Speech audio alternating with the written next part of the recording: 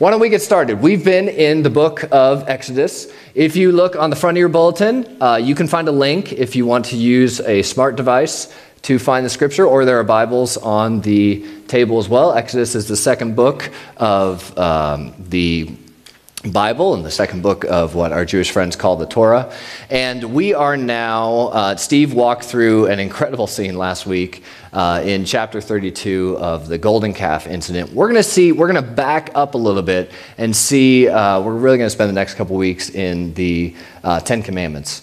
And we're going to see things that happened beforehand which shed some amazing light on that golden calf incident. So I'm going to go ahead and read Exodus 20, 1 through 11.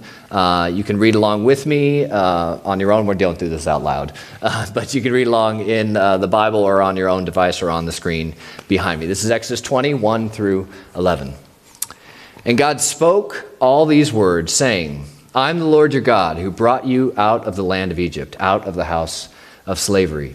You shall have no other gods before me. You shall not make for yourself a carved image or any likeness of anything that is in heaven above, or that is on earth beneath, or that is in the water under the earth. You shall not bow down to them or serve them, for I am the Lord your God, and a jealous God, visiting the iniquity of the fathers on the children to the third and fourth generation of those who hate me, but showing steadfast love to thousands of those who love me and keep my commandments.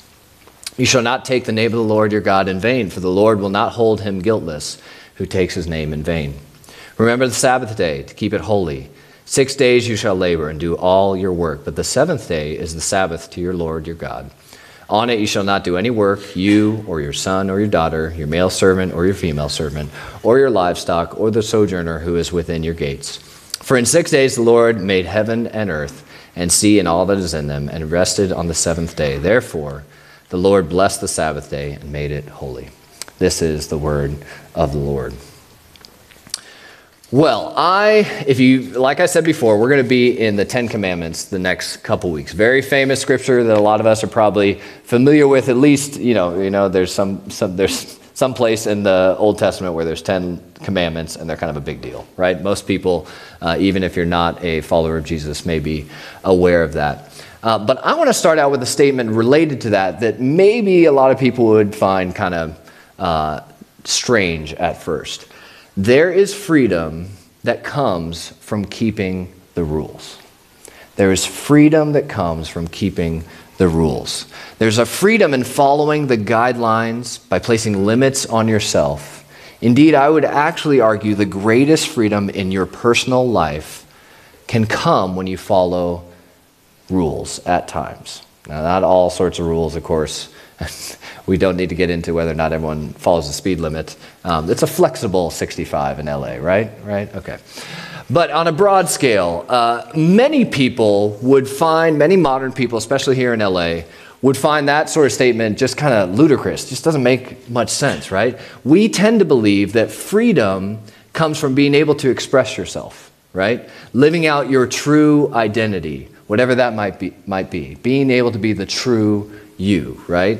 This means at a heart level in LA, we tend to believe true freedom comes when we're able to live out all our desires, whatever those desires may be. And to hinder those desires is actually something many of us believe brings personal harm and actually hinders human flourishing. We tend to believe by definition that rules limit us, hinder us, and often keep us from what we really want in life. But I think that's only because of the way we tend to think about certain rules, especially when we get into the spiritual realm, when we think about what God may or may not command us to do and laws that are given by him. Let me give you 3 quick examples that I think you'll agree with in terms of showing that there is a freedom that comes to following the rules. And actually, we all do it in some way. So I got a picture there of a guy with cap and gown. Think of someone pursuing their master's education, or really any form of higher education.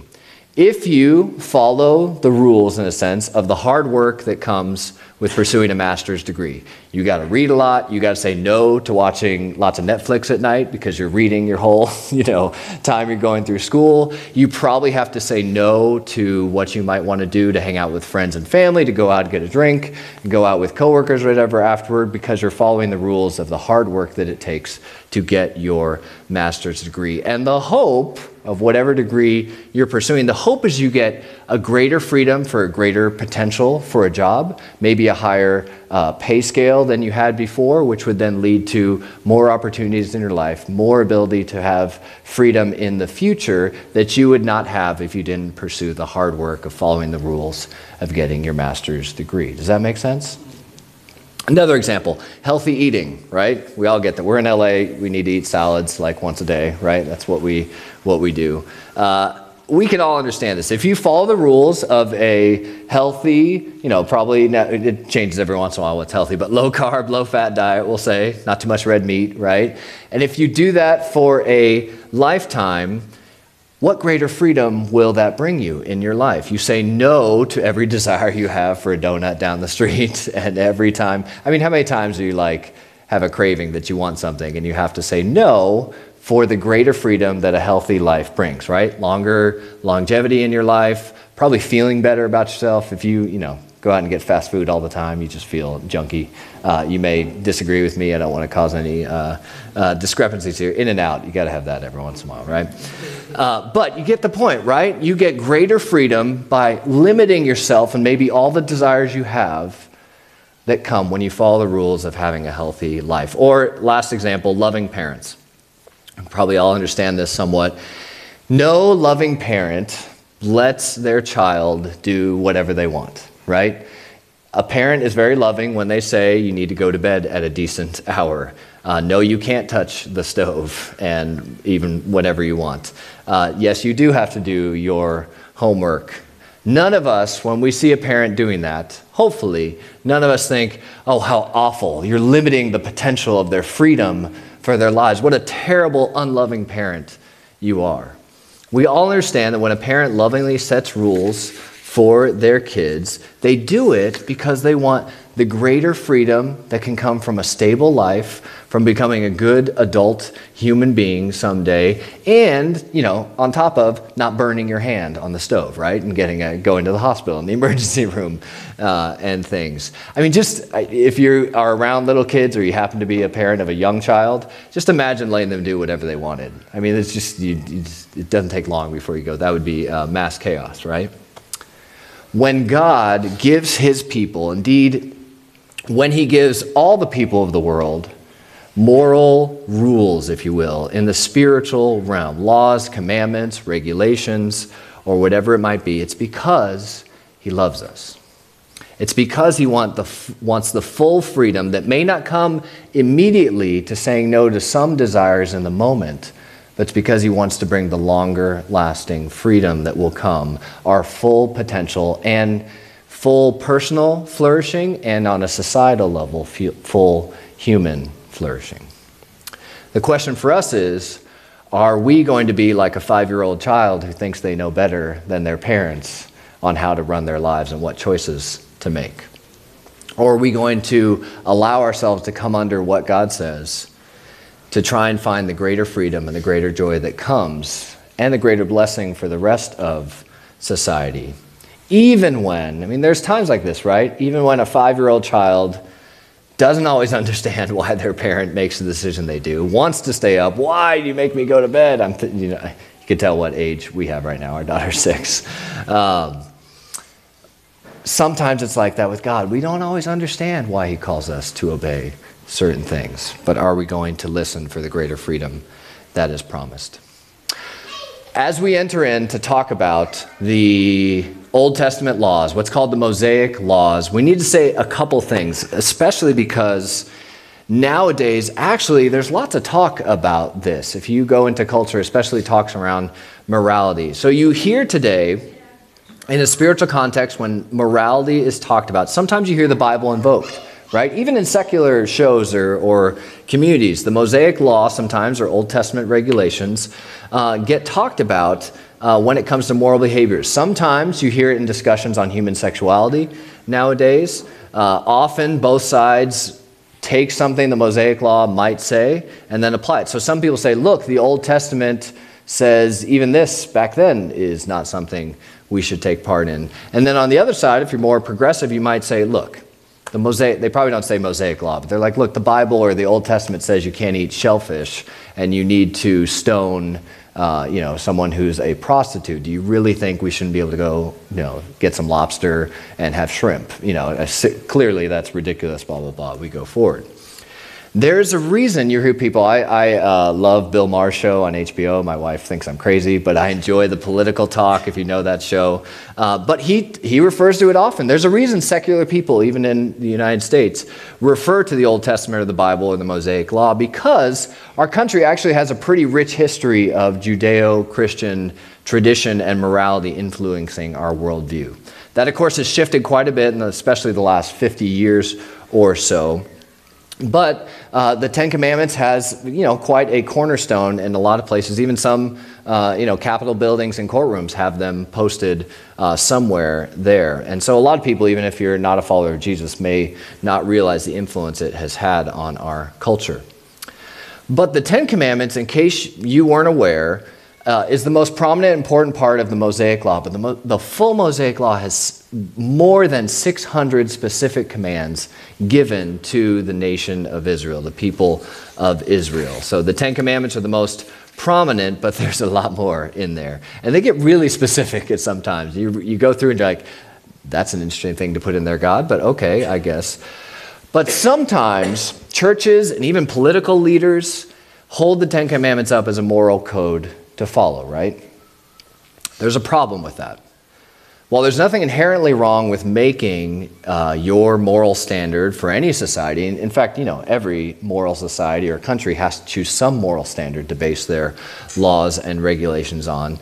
This list of 10 prominent commandments with 58 chapters of 600 plus commandments that follow, they were not given to all people of earth at all times for everyone. They were not given to every nation around the world for every time. They were given to a specific ancient nation of Israel, given to Moses himself and the nation and the people that would follow him and the descendants to come. Now, if you're a Jew today, like many of our friends here in Studio City, the Ten Commandments might have more of a prominent role in the Mosaic Law. You might tend to follow it, especially if you're on the Orthodox end. There's still a lot you take very seriously in your life. But most Americans, and I'm guessing most people in this room, are Gentiles or non-Jews. And so it wasn't really given to us specifically. There's another problem. The New Testament pictures Jesus Christ not as canceling out the Mosaic Law, but as fulfilling the law perfectly for us. Where symbolically the whole nation of Israel, ancient Israel, failed to obey the law, as Steve showed last week, Jesus is shown to perfectly fulfill it. The result of that, and on top of that, the church, the new people of God, is not made up of one specific nation state, right? We don't have a government we can go to. Specifically, it's like, this is the Christian government, and this is our Christian president, or whatever. There's no state law system. We're people from every tribe, every tongue, every nation, every country, ethnicity, language on earth. And the Holy Spirit is now our guide. So, many of the Mosaic laws are very specific to a nation state. For instance, executing capital punishment on someone that does something wrong. It's required in the Mosaic Law. We don't have that now. Therefore, those laws and regulations get nullified for followers of Jesus today, because there's no temple we can go to, there's no priest that we have that the Mosaic Law requires. So the challenge for us when we come to the Ten Commandments and the rest of the Mosaic Law, the challenge for us is to see what in the Mosaic Law is affirmed in the New Testament, Jesus and afterwards, what is affirmed post-cross and resurrection, to know where it applies to us today. For the most part, all of the moral and spiritual aspects of the law are affirmed. For instance, don't murder. It's probably a good one. God's not like pro-murder post-Jesus, which, thank God. Don't steal. Make God number one in your life. Things like that are reaffirmed over and over and over. But the ceremonial laws, the specificity of how to carry that out, needing to do this many specific sacrifices yourself and your family. You need to go down the street, get a chicken, bring it to the priest, do that. Those things are nullified. They no longer apply.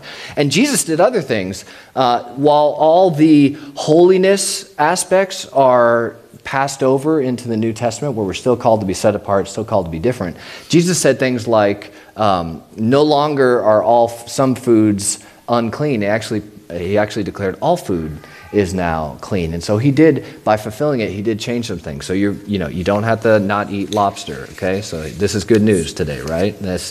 Shrimp and lobster are okay. Do you see how complex that is? That might have gotten way too deep for you, and you're like, well, what's going on?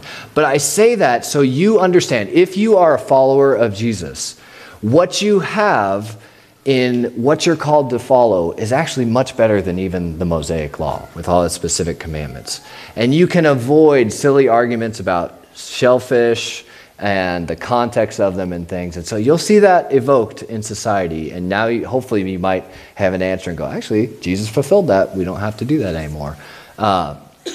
So I say that so you can understand some of the context. It's complex. Some things in theology are easy and to understand. Some things are complex and need some nuance. And so we'll learn more about that as we go through in the next few weeks and things.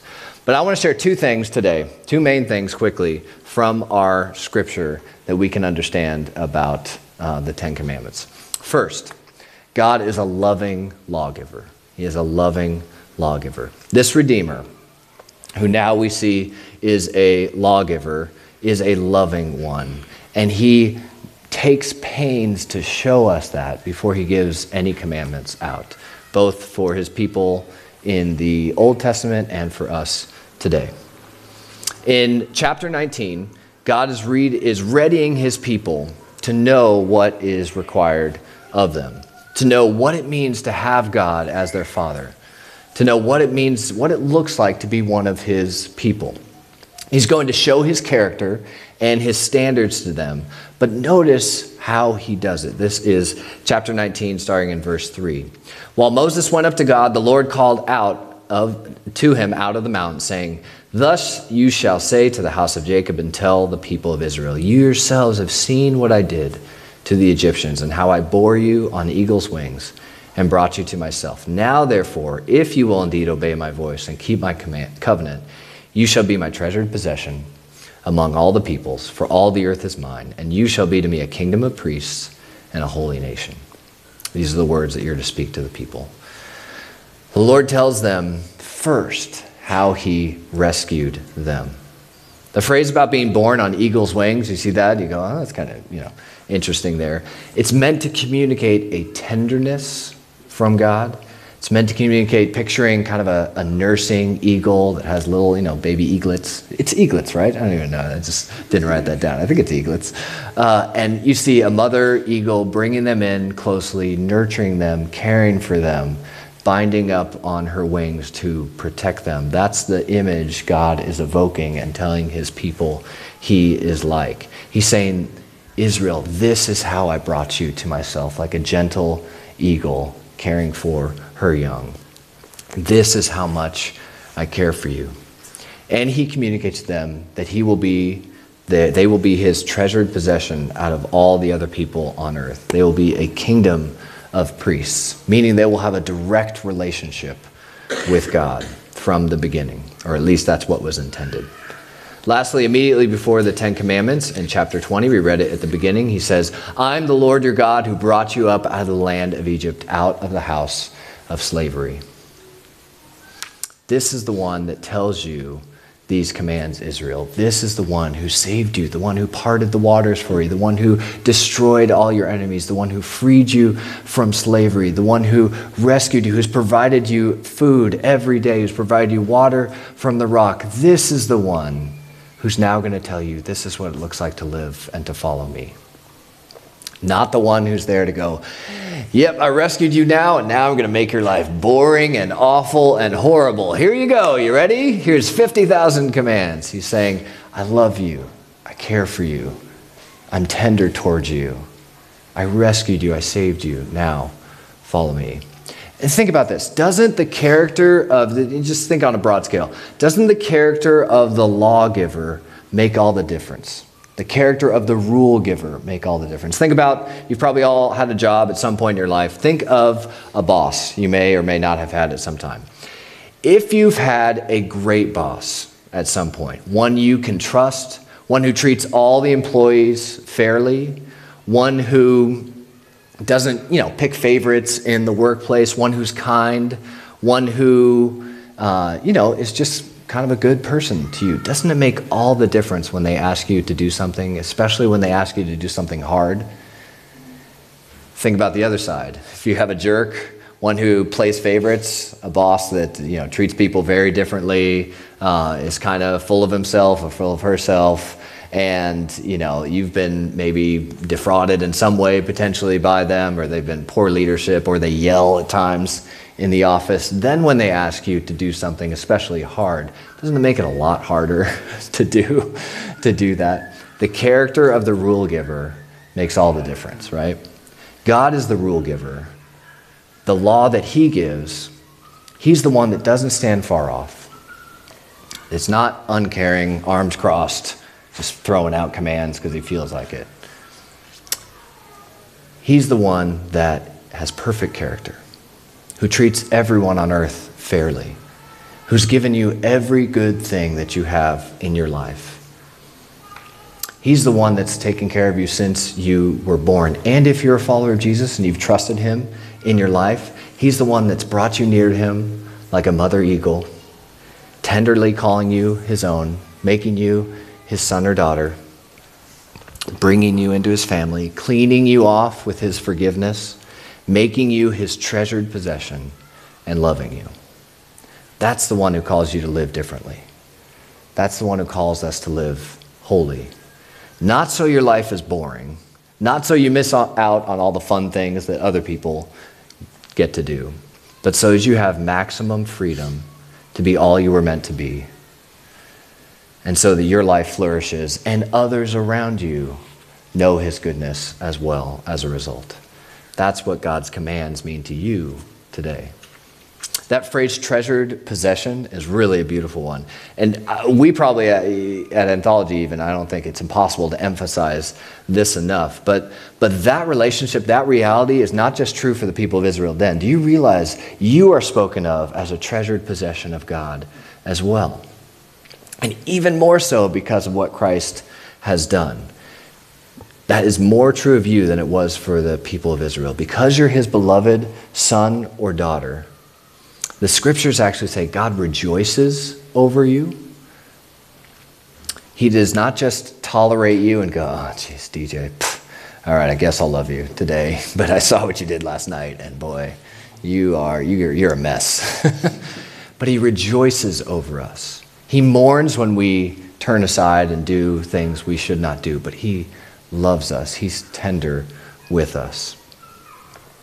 All the danger we would face from him, all the anger and wrath towards sin that he has, is removed because of what Jesus did for us. So now all we get is his love, his rejoicing, his pleasure. And that's the one that commands you to live differently. You're his treasured possession. Isn't that, you could spend forever thinking about that, right? And we will, actually. The character of the lawgiver makes all the difference, and he is the best lawgiver there is. Last thing that the Ten Commandments show us here is the most important thing about us. We're going to see this week, we're just taking a look really at the first four commandments, which are all about God and our relationship to him. The last six are all about how we relate to other people. Love God, love people is a pretty simple way to sum up the Ten Commandments. But the thing that the first commands show us about the Ten Commandments, what they teach us is that the most important thing about us may not be something that we are familiar with. And it's actually, I would say, the Ten Commandments are one thing that does apply universally. And it's saying to every person on earth, The most important thing about you, especially if you're a follower of Jesus, the most important thing about you is not your job. The most important thing about you is not what you do. It's not whether you homeschool or you send your kids to a public school. It's not about your community involvement. It's not about your volunteering you do. The most important thing about you is not about how much money you earn or don't earn. It's not about how big your house is, not about what kind of car you have. It's not about what you leave behind to others that come. The most important thing about you is not who you vote for. It's not what political party you're a part of. It's not the fun things you do or don't get to do. The first 4 commandments are telling us the most important thing about us is what, or rather who, we worship. We have to say this again and again, right? We have to tell ourselves this again and again, because everywhere we go, especially in LA, everywhere we go, we're being told something else is what makes you is the most important thing in your life. What you have, how good you look, whether you're hipster enough or not, whether your jeans are skinny enough or not, what kind of job you have, what kind of house you have, how good your kids behave or don't behave, whatever it might be, what political party you are a part of or vote for. God is the one who comes in to tell us again and again, and we need to remind ourselves again and again, the most important thing about you is not those things. Those are all lies. And so the first 2 commandments start like this: you shall have no other gods before me. You shall not make for yourself a carved image. If you were here last week, you might already be going, well, that didn't take long for them to mess that up. But what's going on here, Martin Luther, if you're familiar with him, not the civil rights leader, but the reformer, lived 500 years before the other Martin Luther. But he was a famous reformer in the 1500s. And he summed up the 10 commandments like this. He said, you never disobey commandments 3 through 10 without breaking one of the first 2. You never disobey commandments 3 through 10, murder, stealing, lying, dishonoring your parents, whatever. You never break those without first breaking one of the first 2. And what he meant by that was, no one hates, hurts, or in the worst part, murders someone unless your object of worship has become something other than God in your heart at a heart level. You hate or hurt someone, or you take revenge on them because you've taken yourself to be the place of God. You've taken vengeance and revenge into your own hands instead of leaving it to Him. You become your own standard of right and wrong. Or you lie when your reputation or something else you want more than the truth becomes your true object of worship, becomes your idol. We lust or commit adultery, another version of that. We lust in our hearts and in action when the pleasure of sex or the danger of breaking our commitments become the object of our worship instead of God. Do you see that? We'll get into this more next week, and I'm sure Steve did last week. We never break the other commandments unless we first break the first 2. Breaking commandments 1 and 2 is about making your job, your looks, your kids, your political party, your stuff, or any combination of those, your true object of worship at a heart level rather than God. And by the Lord telling His people here in ancient Israel and us today, these are the first 2 commandments. He's telling us in love that doing anything else, making anything else your ultimate object of worship in your life will ruin you, will ruin those you love, will ultimately ruin society on a greater level, and will in the end ruin you for eternity. Commandments 3 and 4 are about how your worship looks. And so the third one is you shall not take the name of the Lord in vain. And the fourth one is remember the Sabbath day and keep it holy. We could do talks, especially on the Sabbath one. We could spend whole messages, and we will at some point in the future. This is not the time because it takes a long time to work through some of these things. But let's look, taking the Lord's name in vain. What does that mean? Well, if God is your deepest object of worship, your highest treasure, then the way we say His name, whether it's God, whether we say Jesus, Jesus Christ, whatever it might be, if we say it in a crass or a vain way, it reveals in our hearts that at some level we've lost what it really means to treasure and value him and worship him. We should speak of him with the highest and deepest reverence, with the most care and love in our hearts. And we'll speak of him to each other like that. It doesn't take long to watch any sort of media before you see Jesus a lot of times as an epithet or at the worst a curse word at some things. That should be different with us. It should be different with followers of Jesus who know him and trust him. One day, the scriptures say, every knee is going to bow to him. Everyone will call him King of Kings and Lord of Lords. Everyone will see the true, worthy of worship person that he is and God he is. And so we should speak of him differently when we talk about him. Last one, the Sabbath. This one's a little more nuanced, and actually the New Testament and Old Testament differences between it are actually significant, and there's a lot of different views on what that means. But at a heart level, this is probably not too hard to see. Resting, having a day to focus on God, focus on your family, care for one another, shows what you worship at a heart level, and not doing that reveals that as well. It's no secret our society makes an idol of work, right? You probably don't have to be around too much longer to see that. 80 plus work hours are normal in some places. Having to answer your email, being expected to answer your email 24/7 is becoming like a real, if not become a real thing, it is a real thing. When you're expected to work weekends more than just 5 days a week, we can see something has gone wrong at a level. Often our culture believes your worth and your value is found in what you do for work and how much you do of it. Jesus changed the rigid requirements of the Sabbath, and the first Christians started observing the Sabbath on Sunday, which is why we meet today on Sunday. But that changed pretty quickly. They started celebrating and meeting on Sunday, not long after the resurrection. For us today, it should mean we seek to fight in our hearts the tendency to work nonstop, the tendency we might have to find our value in our work. It means we will seek to find time to enjoy God, to enjoy friends and family together, to rest. And we'll try to do that on a weekly basis, on a monthly basis, and on a yearly basis. We'll do a whole nother Sabbath talk sometime in the future because there's too much to say. But it means at a heart level we seek to fight the tendency we might have to make work our everything. Let me close with this.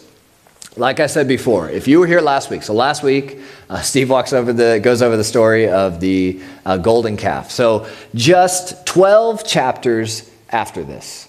Most of those chapters are filled with lots of the commandments. Here's how you're supposed to worship God. Here's some of the more rules that are laid out, and then it gets to chapter 32 you looked at last week.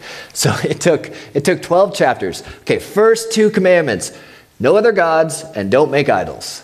And Moses is up on the mountain, and they're going, man, this guy Moses is taking a while. Aaron, why don't you make us another god? Would you do that real quickly? And he goes, sure. And he, give me all your gold. And they take all the gold and they melt it down. And all of a sudden they got a, gold cow. And they're like, that's our God. Yay. And it's like, dude, 12 chapters before, like number two, like really important. No other gods. Don't make an idol. And they're like, wee, they just go right on to it. Didn't take long. At all. It's tragic, really. It's funny when we look at it in context, but it's tragic because it reflects what's taken place in all our hearts. If the people that had visibly seen God rescue them, seen the blood put over their doors and the angel of death pass over in the Passover, seeing the waters parted and they walk through it, and seeing this huge cloud of fire by night and, huge cloud by day, he's there with them, present. And, Moses just walks up the hill and he's talking with God for a while. And, lightning, whatever's going on up there with God's presence. They can look up at the mountain and go, God's right there. He's talking to Moses. If those people so easily turned away from God, made other objects of worship idols in their hearts, then we better hope the lawgiver is a forgiver of lawbreakers, or we're in big trouble. In fact, the New Testament, much of the New Testament after Jesus has died and risen from the dead, much of the writers of the New Testament said The whole purpose of the law, as we look back on it, why did God, 600 commands, that's a lot. That's a lot of commands. What's going on there? Why did he do that? Much of the reason is to show we were never capable of fulfilling that. The problem was not the laws that were given. The problem is that we're lawbreakers at our heart. The problem is not the 10 Commandments themselves. The problem is we're commandment breakers all the time. We find other things and we go, ooh, golden calf, so quickly. So if the lawgiver is not a forgiver of lawbreakers, we're in big trouble. But here's what God said. In fact, you can see this in the Old Testament. The whole sacrificial system was given to say, God saying, I know you're not going to fulfill this. Here is a sacrifice for you to pay for what you've done. But clearly they have to go after a while. That ain't going to do it. Some animal isn't going to do it. So the New Testament comes along. Jesus comes, dies, and rises from the dead. And here's what it says. It says, the law was given to show us our true need so that one day someone could come and fulfill it. This is what Romans 10, verse 4 says. This is the Apostle Paul. For Christ is the end of the law for righteousness to everyone who believes. Jesus is the end of the Mosaic law and all its commandments bearing on us having to fulfill them because he came and fulfilled it for us. And when you turn and trust Jesus, or if you've already done that in the past, he gives you his full righteousness as a gift. So that now the burden of having to fulfill all that law is removed from you and you are forgiven. The law giver became the law keeper for us, the lawbreakers. Now, when you're called to be holy, when you're called to root out other idols in your heart, when you're called to follow God, to make a difference, to worship him, to keep the Sabbath, to not make work your idol, to not take his name in vain, whatever it might be, and all the things we'll see next week, you don't do it because you go, if I don't obey him, something bad is going to happen. Now you do it because you've been given righteousness. You've been changed already. You are righteous. You are his treasured possession. You are already loved. And now you obey because you have the one that's the best one in the world. You have the Father that's more loving than anyone else. You see his laws now not as burdensome, but as something as a loving Father gives to you because he cares for you.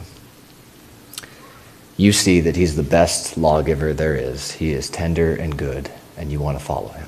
Do you see the difference there? It makes all the difference. If you're obeying because you have to, because you're afraid, because if I don't, he's going to strike down lightning, gone forever, or obeying because of how good he is. I'm already made righteous. I'm already loved, and I just want to please the one who's done so much.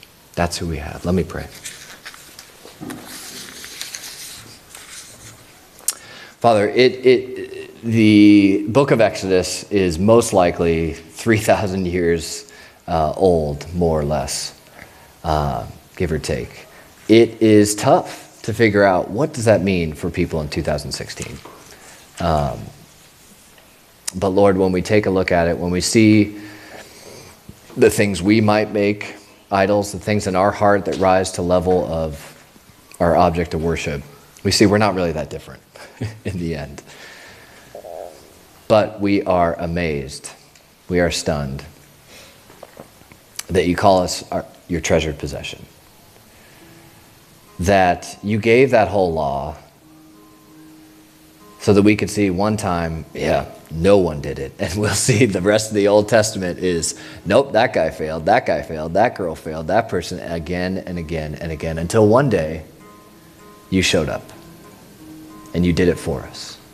And he did it perfectly. And now you don't say, get your act together, or else. You say, look what I've done for you. Look how I've loved you. Look how I've made you righteous. Christ is the end of the law for righteousness to everyone who believes. Now it's just about faith and trust. Lord, help us to believe you. Help us to trust you. Anyone in here that is not a follower of you, I pray this will be the first day they believe. and they put their trust in you. It's as simple in their hearts of saying, I need you, Jesus. I want to follow you. God, teach us now to obey out of the joy of what you've done and who you are, not out of a sense of desperation or trying to make ourselves righteous. Use us, Lord, we pray in Jesus' name. Amen.